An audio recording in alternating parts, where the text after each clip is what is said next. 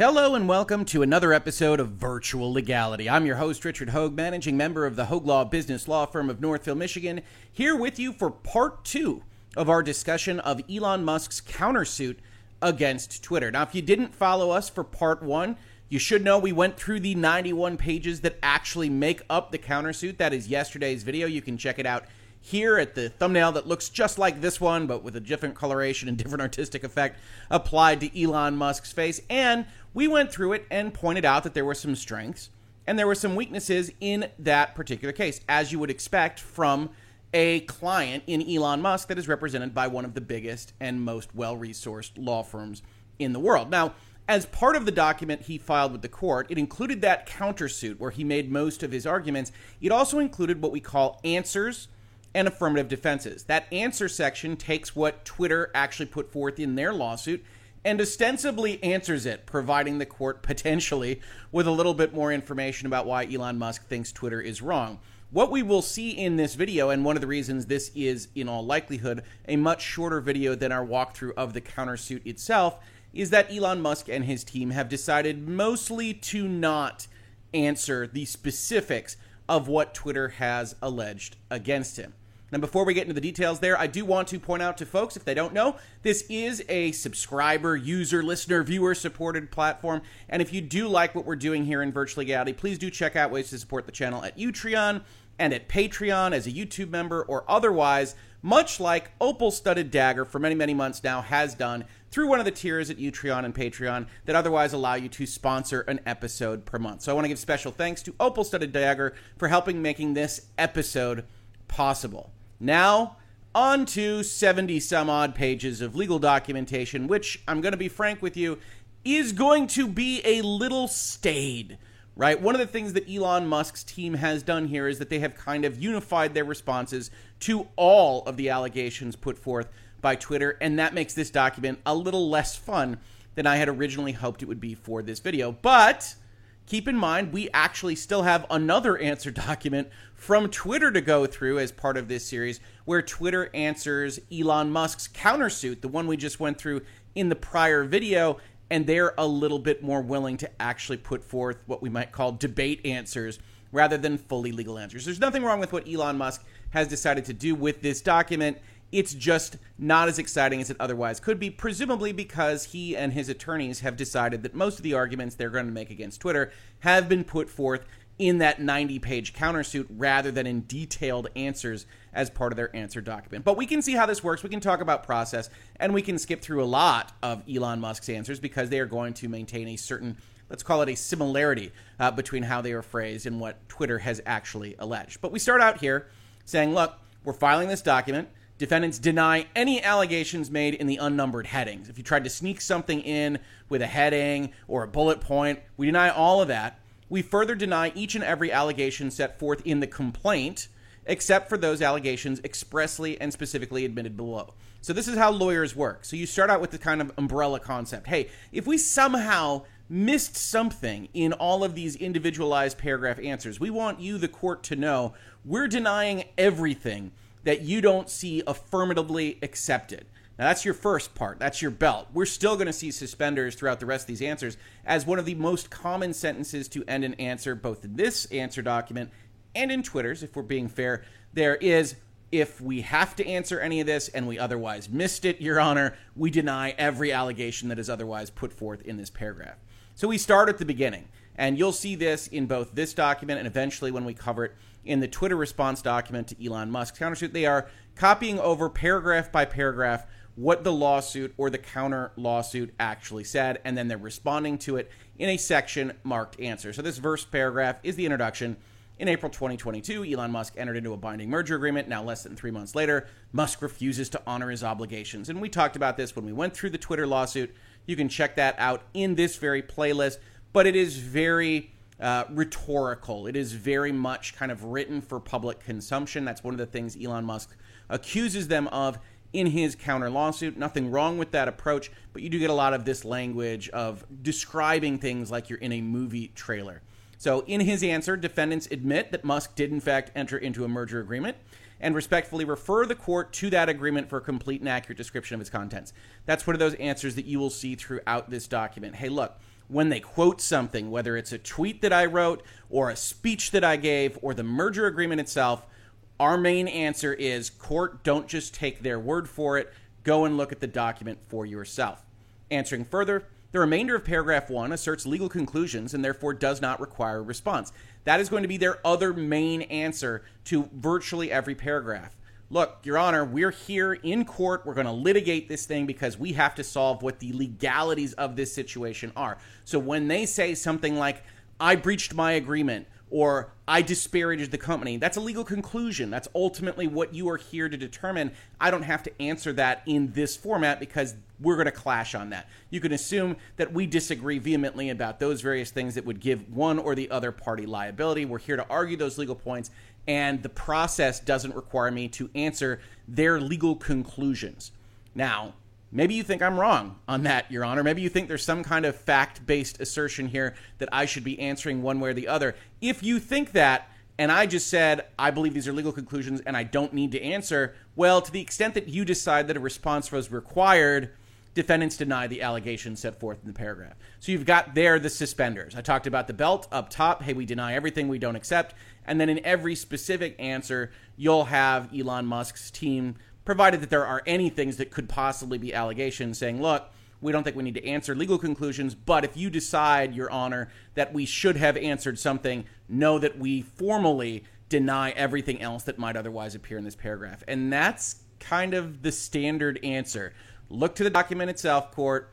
These are legal conclusions, and if you don't think they're legal conclusions, we deny everything. And we'll be able to skip a lot of answers and a lot of paragraphs that way because that's their most common response. Next, in the introduction, we see defendants admit that Musk is the chief executive officer of Tesla, Inc., opened a Twitter account in 2009, has over 100 million followers, has tweeted more than 18,000 times, and is one of the most followed on Twitter.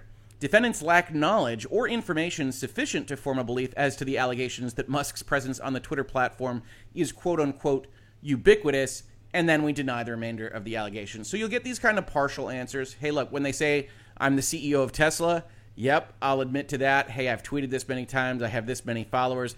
But when you've got characterization, usually what the lawyers will say is something like, we deny the characterization put forth in the paragraph. So we accept the 100 million, we accept the 18,000 times, but we otherwise deny the characterization. Here, you've got this kind of little bit shady version of answering here that says, we don't know. What is ubiquitous mean, Your Honor? Who could actually say? And so we don't have the information that would be required to provide the court with a definition of what it might even mean to be ubiquitous on a platform like Twitter. So you get a little bit of that very light lawyerly snark here, and you'll see it in other instances as well. We admit that we were offering to buy the company for $54.20. We talk about this particular paragraph. We say the third and fourth sentences assert legal conclusions, so we're not okay with that. But to the extent the rest refers to the documents, you can check those out. And we otherwise deny the entire paragraph except to admit that the price defendant offered represented a premium over the Twitter share price, right? So look, we're not going to talk about these specifics. These are legal conclusions about whether or not something is seller friendly, whether there's a financing contingency, how diligence works in this concept. But hey, you mentioned that we were offering to pay a pretty penny for Twitter. And yes, again, in that kind of very light, lawyerly, shady way, you say, oh, well, we can admit that, of course, we were going to pay top dollar for this company, and that was a premium that now the Twitter board has put at risk due to its actions, etc., etc. Paragraph 5 purports to character the contents of a Wall Street Journal article, the contents of which speak for itself. We deny everything else. Go check out that article yourself, Your Honor. And then when you get these paragraphs that are pure rhetoric, Musk wants out, the disdain he has shown for the company, he's repeatedly disparaged Twitter, then they just do a very simple deny. Defendants deny the allegations in paragraph 6. And now, 1 or 2 pages into what is a 70-page answer, you mostly have all of the answers that Elon Musk's team is going to give. They will assort them in different ways. They will put them into different packages. We will be able to drill down and pull some interesting facts out of what they answer here. But for the most part, Elon Musk and his team have decided that they are going to go as vanilla as possible with this answer document. Defendants admit that Mr. Musk tweeted on a date put forth in the paragraph, refer the court to that tweet. Defendants deny the allegations in this paragraph, except to admit that Musk has sought certain information following the signing of the merger agreement pursuant to his rights under Section 6. It's self a legal conclusion of a kind in this answer. You'll also see this. You'll see whenever they accept something, otherwise we do allow for this. We do admit that we asked for this information that Twitter didn't give us. We do admit that Twitter has said that this information isn't sufficient for the purposes that we need it for in order to evaluate this deal. There will be those kinds of light answers, again, that say, we're fully willing to admit that Twitter did this thing wrong, or we are these good citizens that we can admit to in context of this answer. We deny that we acted in bad faith throughout this deal. We do admit that we gave a notice of termination on July 8th. We deny everything else. When they characterize these things as pretextual, they say that we are lying, that our complaints that resulted in termination lack merit. We say, hey, those are legal conclusions, and we deny everything else that you think, Your Honor, is not a legal conclusion. And then when they say they're entitled to force us to do this deal, hey, that's based on the merger agreement. Again, it's a legal conclusion, and we deny everything else that they would otherwise ascribe to us. We admit to everything related to the parties. Yeah, Twitter's a Delaware corp. I'm Elon Musk. My companies are owned by me. In respect of whether or not you have jurisdiction as a court, those are legal conclusions. That's up to you as a court.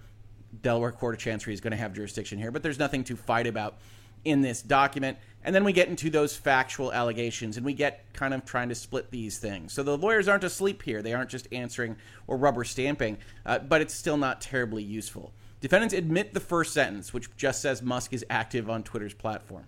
Defendants further admit the allegations in paragraph 19 insofar as the percentages and dates are accurate. Hey, we bought this percentage of the company. This represented this percentage of the company. Here's what the stock price did, etc., etc. Defendants deny knowledge as to the knowledge of Twitter's other shareholders because Twitter's accusing him of doing bad things because he didn't announce his purchase to the SEC. And they say, hey, other shareholders didn't know about it. One of the things you do is you deny anything you don't have personal knowledge of. So they say, all right, fine, Twitter, but we don't have any idea what the other shareholders do. You'll see other answers that say, hey, when Twitter says their board discussed something, we don't know. And so you'll see that as an answer as well. And then that final sentence, as promised, to the extent there's anything else we were supposed to answer, we deny all the allegations that are put forth.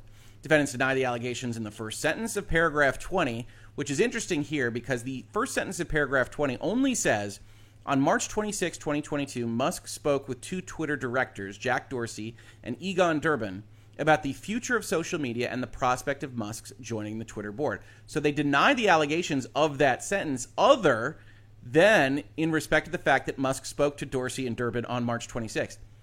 You may think to yourself, what else was even said in that sentence?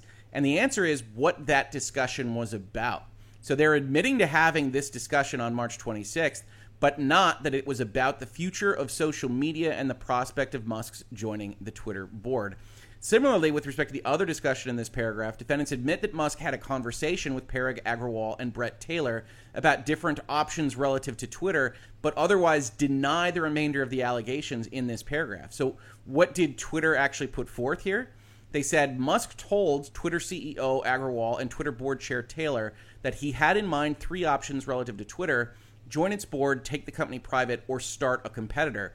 So one of the things that gets fleshed out a little bit, reading between the lines of these paragraphs and these answers, is that Elon Musk is not willing to give Twitter the concept that he was talking openly about starting a competitor to their platform with them in these conversations. I'll admit to these meetings, I'll admit to these conversations, but when you try to characterize it as my joining the board, the future of social media, starting a competitor, I'm denying that those things were set. When you then get to the next paragraph where Twitter says, hey, you put out a tweet on March 26th that said you were giving serious thought to building a rival platform, defendants deny the allegations in the paragraph other than to the extent it refers to the language in one of Musk's tweets and refers the court to look at that tweet itself. So again, Elon Musk, a little bit cagey here, doesn't want to be seen as a bad actor, unclean hands, that is essentially collecting data or otherwise trying to set up Twitter in a negative spot for him to create a competitor that can take advantage of the weakness that he himself would have created in the company. He and his attorneys are wise enough to know that this is a landmine for him, and they're answering it very, very specifically. In paragraph 22, defendants lack knowledge of information sufficient to form a belief as to the allegations regarding what the Twitter board discussed. That was in respect of Twitter saying the Twitter board evaluated Musk's candidacy. And he admits that the board offered him a position on April 3rd. He initially accepted it and signed an agreement, and that the agreement was announced on April 5th. Those are the starting videos in this playlist if you are so interested.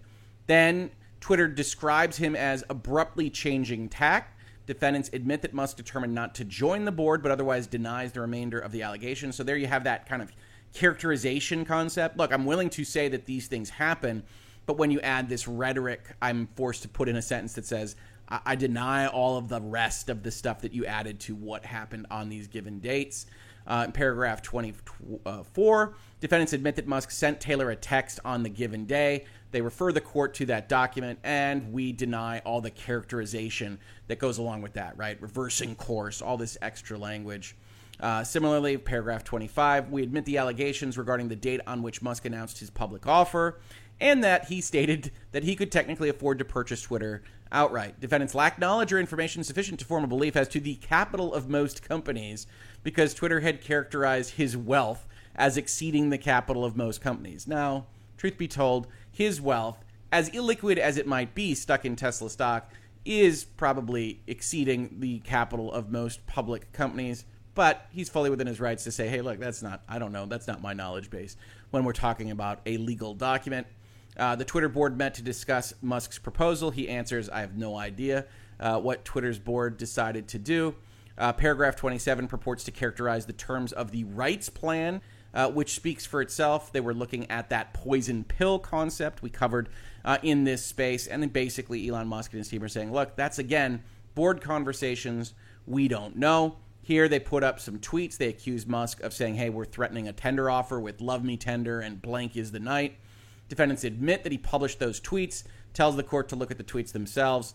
Defendants admit that by April 20th, Musk had personally committed these amounts in equity financing, and that the description of what the financing for this deal was to be was true. Otherwise, doesn't say anything else. He denies the remainder of the allegations, those characterization concepts.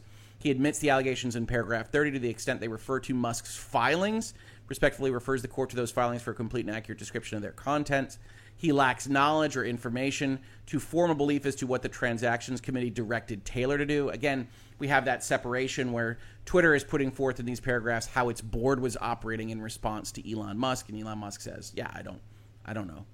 Defendants admit that on April 23rd, 2022, Musk asked to speak with Twitter representatives about his offer, that Musk spoke to Taylor, and that Musk stated his offer was best and final, but denies any of the other characterizations that might be included in that paragraph. Again, paragraph 32, we're in the same kind of place. They're describing this early merger agreement section. Hey, I don't know what I don't know with respect to how the Twitter board was operating, and I deny everything else except to admit that certain language regarding hiring and firing was removed from the initial draft. Interestingly, that isn't specifically referenced in this paragraph 32. There is reference to an initial draft being sent over and discussions happening about that draft. This is actually a little bit preemptory because we do know that as part of Twitter's lawsuit, they say that they should be allowed to make changes to their employee base because they had negotiated to not have this language in the ordinary course provision that otherwise prevents them from operating their business differently after the signing of the merger agreement than they did before it. Now, that isn't actually their strongest argument there, as we've talked about in the videos where we talked about Twitter's lawsuit and then with respect to Elon Musk's counter lawsuit, because not having that included in the ordinary course provision doesn't mean that they have the right to do certain things like cut off 30% of certain of their departments. And so we get into this kind of gray area fight as to what they're allowed to do and what they're not allowed to do, with the court looking at these two parties as sophisticated and understanding how to draft a prohibition into the contract.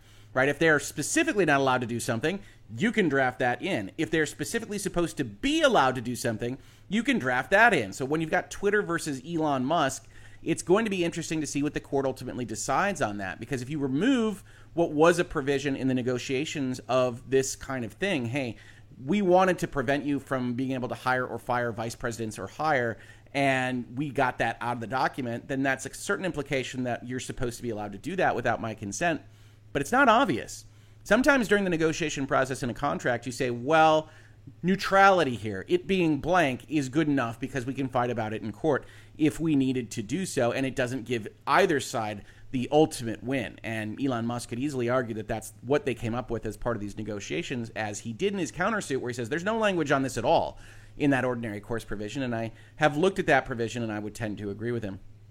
Continuing on, defendants admit the allegations in paragraph 33 to the extent the merger agreement was negotiated overnight, and to the extent that they quote from the merger agreement, we'd refer the court to that agreement, and we further state that the remainder of paragraph 33 asserts legal conclusions that do not require a response.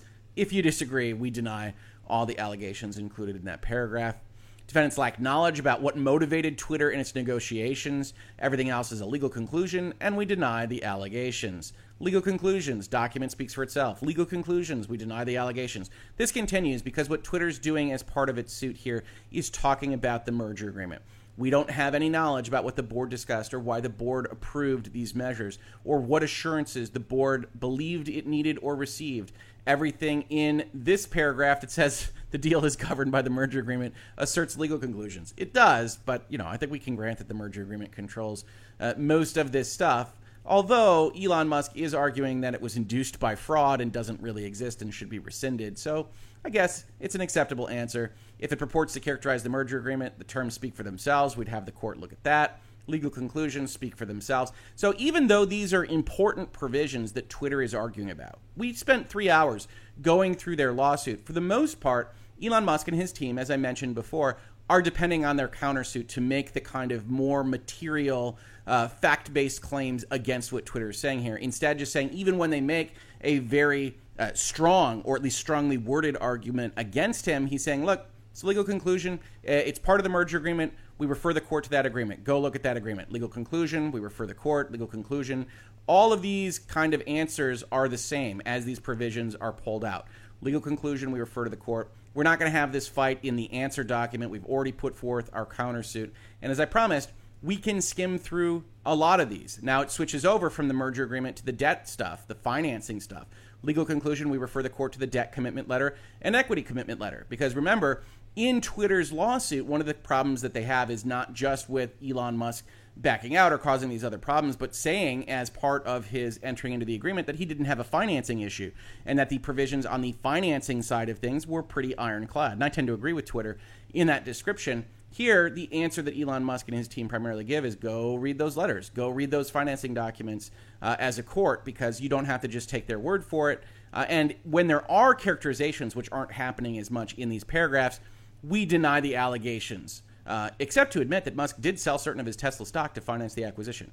Right? We're denying how this went. We're denying your characterization of me as a crazy person that's desperately trying to get out of a deal as his Tesla stock goes down the hole.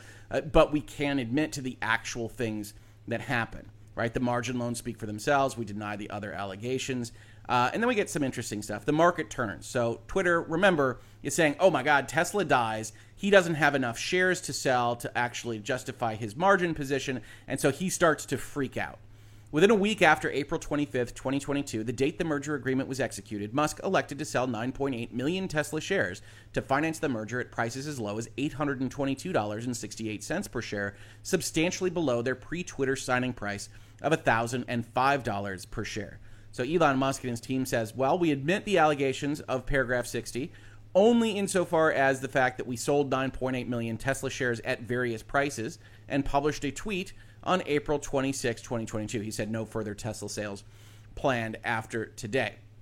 We respectfully refer the court to that tweet, and everything else is a legal conclusion that we don't have to answer, but if you think we did, we deny the remainder of the allegations. So you get these kinds of answers that say, yes, we can admit to this number here, this number here, this number here, but everything else is denied when you're referring to me as desperate or doing these things out of this specific motivation or that.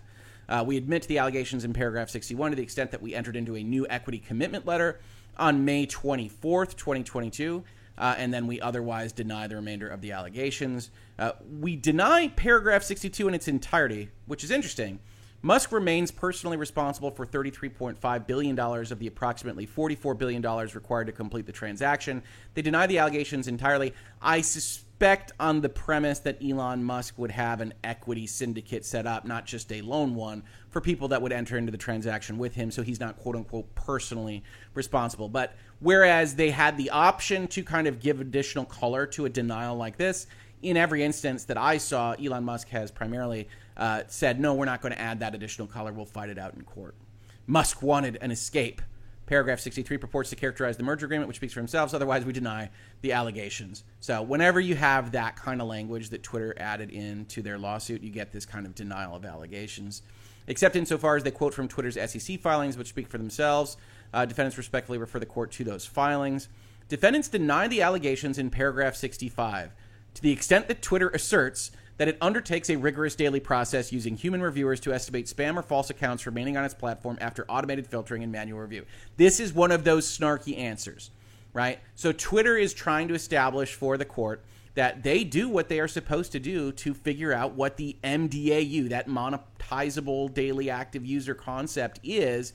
And so they put forth in their paragraph, in addition to deploying automated and manual processes that suspend, on average, more than 1 million suspicious accounts each day, the company undertakes a rigorous daily process using human reviewers to estimate spam or false accounts remaining on its platform after automated filtering and manual review. So they deny the allegations, which aren't really an allegation. It's a statement of Twitter. They deny it. Twitter says they undertake a rigorous daily process. BS, says Elon Musk and his team. And we know that that is, in fact, their overall stance, because that is the countersuit that they brought. That is the premise on which it rests, is that no, they aren't doing enough to check these numbers, and that's part of the lies that they've put forth in their SEC documents. I don't think that's their stronger case against some of the other things that they have going on, particularly whether or not the information that they needed was actually provided to them by Twitter, and some of the allegations they make in that countersuit, such as Twitter creating a fake fire hose and giving them only access to that. If that kind of thing is true, I think Twitter could find itself having a bad day. But ultimately, these are kind of the funny answers that you can get in one of these documents. No. They aren't rigorous at all, Your Honor. We just want to make sure that that's clear. That's obviously a legal fight to be had as part of this particular set of lawsuits, but it is a funny answer, and we deny everything else that might otherwise impact us. Go check out their SEC filings. Go check out our tweets. Defendants admit the allegations in paragraph 67 only to the extent that Musk was aware that Twitter disclosed that less than 5% of Twitter's MDAU consisted of bots and spam on the day that he sent that tweet on April 21st. So Twitter here is trying to establish that Elon Musk was aware that there was a bot problem. Right on April 9th, 2022, the day Musk said he wanted to buy Twitter rather than join its board, he texted Taylor that purging fake users had to be done in the context of a private company because he believed it would make the numbers look terrible, which is something that he admits to in his countersuit and says it was still worth the pain if these numbers were small enough. They're trying to slice the onion very thinly there. And at a public event on April 14th, Musk said eliminating spam bots would be a top priority, and he put out a tweet that says, if our Twitter bid succeeds, we will defeat the spam bots or die trying. And what he answers is effectively, yeah, I said those things. We admit that we said those things. But for the most part, what we admit to being aware of at the time is that you told us it was less than 5%, right? Spinning that back around on what Twitter's claim is and trying to make Elon Musk's case again. Defendants admit that he stated that eliminating spam accounts would be a top priority, but all in the context of it being less than 5% of MDAU. And then we get back to kind of the normal stuff that we had seen before. The contents of Musk's offers speak for themselves. We deny the rest of the allegations. On May 5th, 2022, Musk announced that he had raised an additional $7.1 billion of equity commitments from these various crew members: Oracle chairman Larry Ellison, Sequoia Capital, Andreessen Horowitz, all very fancy, very well-resourced individuals. Twitter then characterizes them as sophisticated market participants who made these commitments in the face of Musk's public statements regarding spam accounts and knowing that he had forsworn due diligence. And that's its own issue. But Elon Musk says, we admit the allegations in the first sentence of paragraph 69, where we collected that money from various equity fellows, but we lack knowledge of information sufficient to form a belief as to why they invested with us, what that actually related to, about forsworn diligence or what have you. We further lack knowledge sufficient to admit or deny the allegations in that sentence because of that, and we deny everything else. We deny the allegations here in paragraph 70, except to admit that Musk's advisors have requested information regarding MDAU and false or spam accounts. Paragraph 70 here talking about, as the market declined, Musk's advisors began to demand detailed information about Twitter's methods of calculating MDAU. And so they say, well, it's not about that stock price decline, but we're fully happy to admit that we did ask for this information that we are continuing to say now in lawsuit form that you didn't provide to us. Among the topics of discussion were MDAU and spam-related subjects. In advance of the meeting, Musk's bankers circulated an agenda with items related to users on the Twitter platform, including How do you estimate that fewer than 5% of MDAU are false or spam accounts? This is the question that is used predominantly throughout Musk's countersuit and saying this is what Twitter knew we were looking for, and they never, ever provided us the data to address it. So defendants admit the allegations in the second and third sentences of paragraph 71. Yeah, we're perfectly happy to say we had this meeting and that we otherwise asked this question because that's the premise on which our own lawsuit lies, and we deny everything else. We further admit the allegations in the first sentence of the next paragraph. Following up on or about May 9th, Musk's bankers at Morgan Stanley added entries to their diligence tracker requesting user-related information, including a request for a user database containing key metrics, including but not limited to number of users, number of verified users, number of monthly active users, number of handles, etc. Neither Musk nor his advisors said what had prompted these requests or identified new information regarding spam or false accounts. Nothing had changed about Twitter's estimates. Nonetheless, in the spirit of cooperation, Twitter responded on May 12th with datasets and written descriptions of its audience metrics. Defendants deny the allegations in this paragraph, except to admit that Twitter provided certain materials on May 12th. Early on May 13th, in advance of a diligence meeting that had been scheduled to discuss the data Twitter had provided, Musk tweeted without any advance notice to the company that the Twitter deal is temporarily on hold.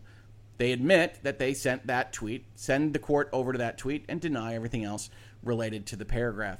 Twitter proceeded with the May 13th diligence meeting, which lasted for about 2 hours.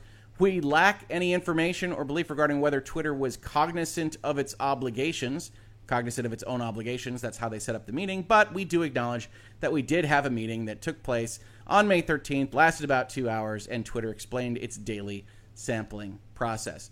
Defendants admit the allegations in paragraph 75 that Musk published 2 tweets about the random sampling and denied the rest of the allegations, and that we then sent a tweet on May 14th to deny the rest of the allegations. This paragraph about whether we violated our obligations regarding public comments or legal conclusions, we're not going to answer those, but we deny the rest of the allegations. When you then have the CEO talking about their process, we say, hey, that's purporting to characterize what he actually tweeted out, so check out those tweets, check out those SEC filings yourself.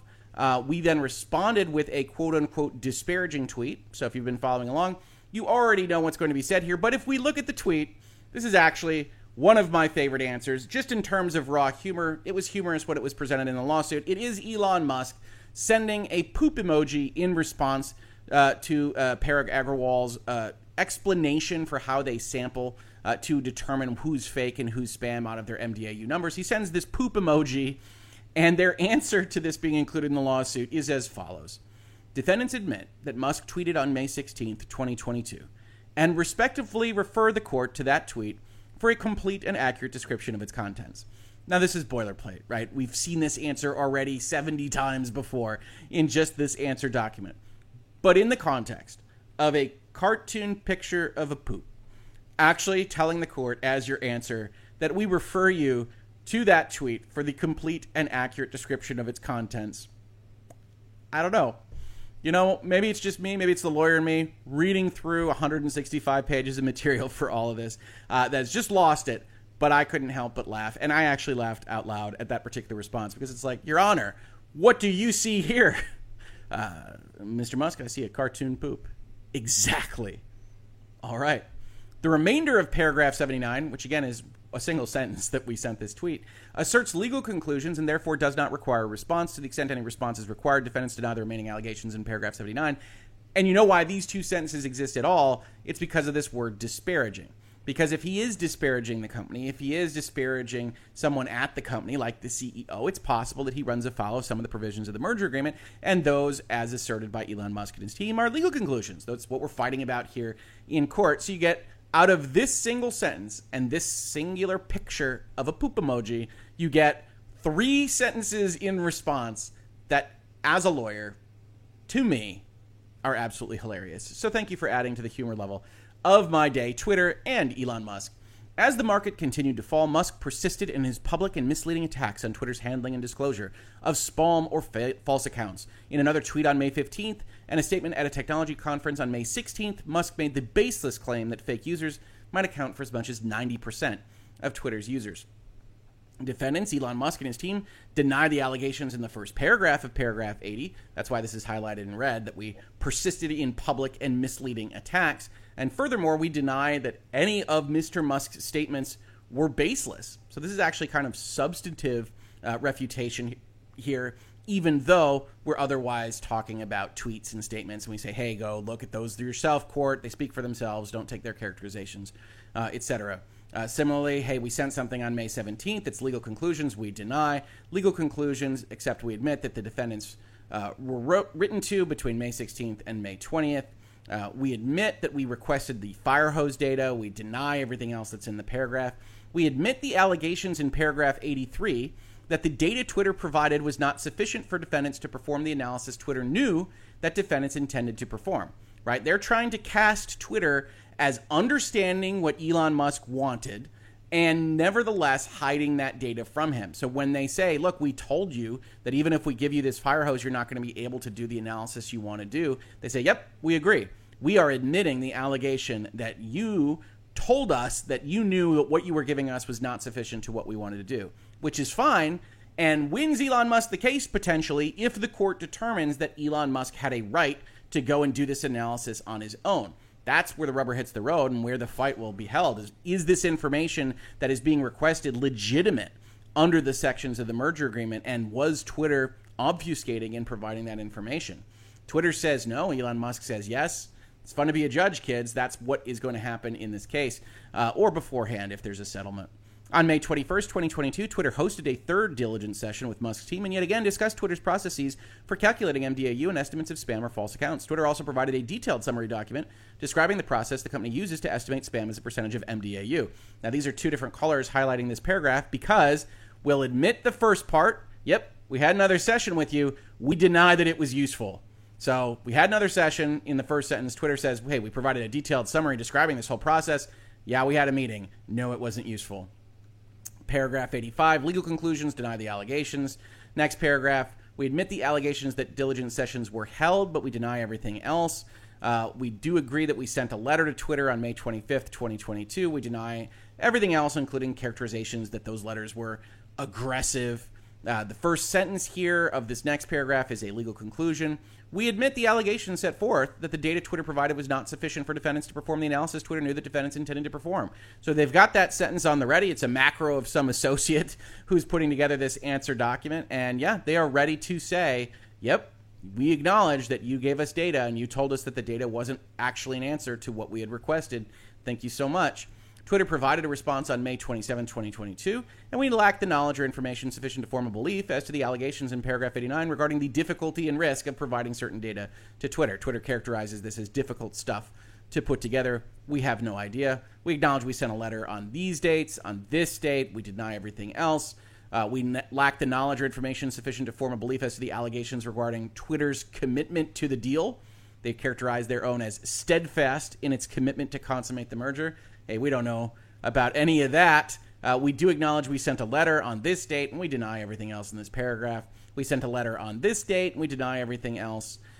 We acknowledge we sent a letter on this date, and that everything else is a legal conclusion that doesn't require a response. And those legal conclusions and other kind of things that they don't want to answer are that Twitter characterizes the request for MDAU information as highly unusual in the context of good faith efforts towards completion of any merger transaction, and absurd in the context of this one, which has no diligence condition, right? Twitter is hitting that button hard, even though they know that this company isn't being bought as is. Yes, we sent a letter this date. We otherwise deny.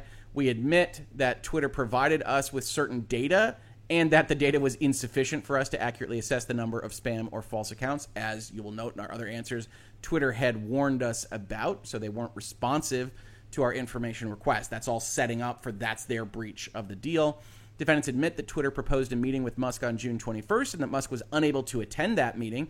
Defendants lack knowledge or information sufficient to form a belief as to the allegations regarding Twitter's executive state of mind in respect of that situation. They're trying to frame Elon Musk as acting in bad faith, that he doesn't want to consummate this deal as early as a couple of months before he actually terminates it in early July. He's skipping meetings, all these various other things. We saw in the countersuit that Musk presented in our earlier video that his main claim there is that he knew that they would be fruitless because they weren't getting the data they needed to actually evaluate what was important.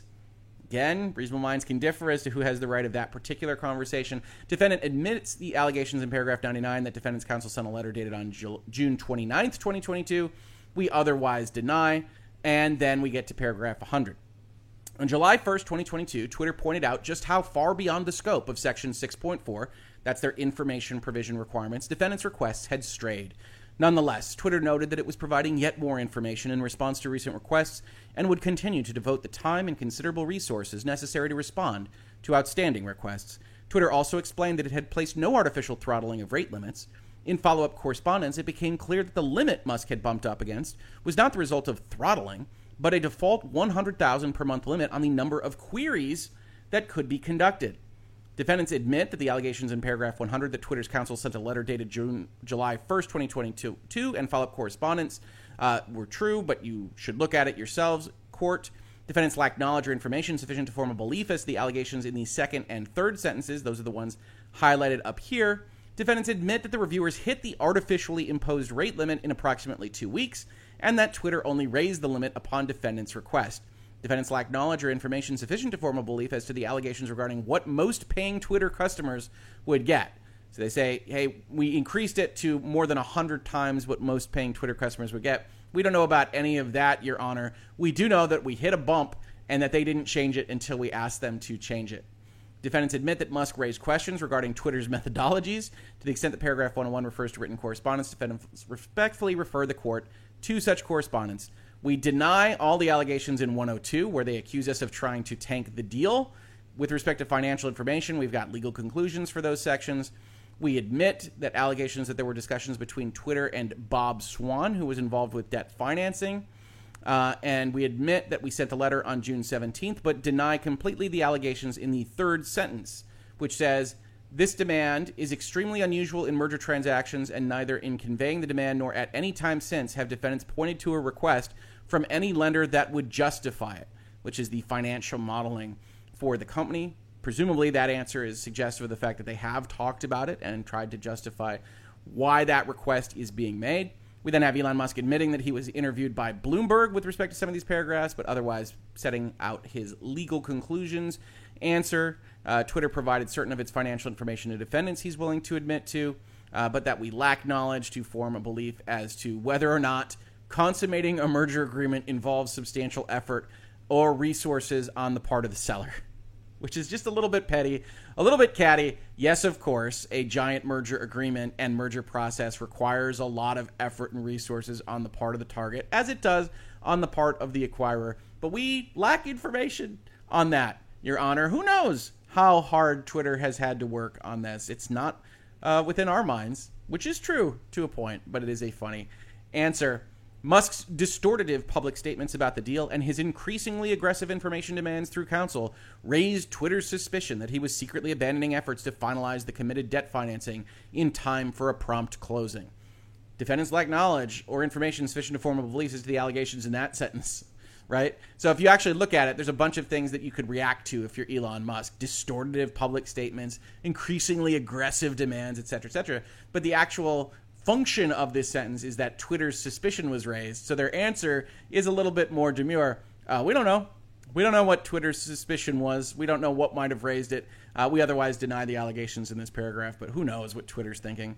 Defendant admits that Swan, that was part of their financial team, withdrew from merger negotiations and that Musk sought financial information necessary to securing financing for the merger. Defendants deny all allegations moving forward on this. We admit that we sent letters on specific dates. We recommend that the court look at the full text of the text messages. We deny the characterizations of this new individual as a Musk confidant. Legal conclusions. We do acknowledge that we did not give consent to a retention plan for the employees. We saw in that countersuit that Elon Musk is at least claiming that he thought it was too lavish and would reward the mediocre and not just the top line items. Everything else that we've got here speaks for itself. We don't have the ability to have information as to whether or not the non-consent to the retention plan affected employee attrition at Twitter, so we can't attest to that. And then on the revolver, the loan facility that Twitter manages, we can't otherwise say that that's costing Twitter money. We don't know. That's not our job, but we will admit that we didn't otherwise consent to getting rid of it. Defendants admit that on July 8th, 2022, they terminated the merger agreement. This is a little rhetorical sleight of hand, right? Because Twitter says in their paragraph that they purported to terminate the merger agreement. Their lawsuit actually says the merger agreement is still live because Elon Musk doesn't have the right to terminate the agreement, primarily because he's already in breach, which prevents him from terminating the agreement for any number of reasons. And instead, the answer is, yep, they got that right. We did, in fact, terminate. It's not what they actually alleged. So a little sleight of hand here. In this particular paragraph of answers. We admit the allegations in the next paragraph that we sent a termination notice, but otherwise deny everything else. Legal conclusions. We admit that Twitter provided us with certain information that we had requested, including the Firehose API, and that we further admit to having examined that information. We deny the other allegations, except to admit that rate limits were eventually raised after we asked for them. We lack knowledge or information sufficient to admit or deny the allegation that Twitter requested certain information of its own bankers. That's not us. We don't know. These documents speak for themselves. Legal conclusion, deny. Legal conclusion, deny. Except that we admit that we have claimed that Twitter has breached certain of its obligations. We admit the allegations in the second sentence of paragraph 133, where Twitter says, yes, we let some executives go, and we were pausing most hiring. That's the hiring freeze they have referenced. We don't know anything about whether the hiring slowdown or reduction in its recruiting staff constitutes a small segment of their employee base, but we otherwise acknowledge that Twitter has gone through with those reductions in the retention staff. Defendants admit that Musk has made certain comments regarding Twitter's employees and expenses, that he refused to consent to Twitter's proposed retention program, again, admitting to what he's already admitted. Legal conclusions, deny. Legal conclusions, deny. Legal conclusions, deny, etc., etc., etc.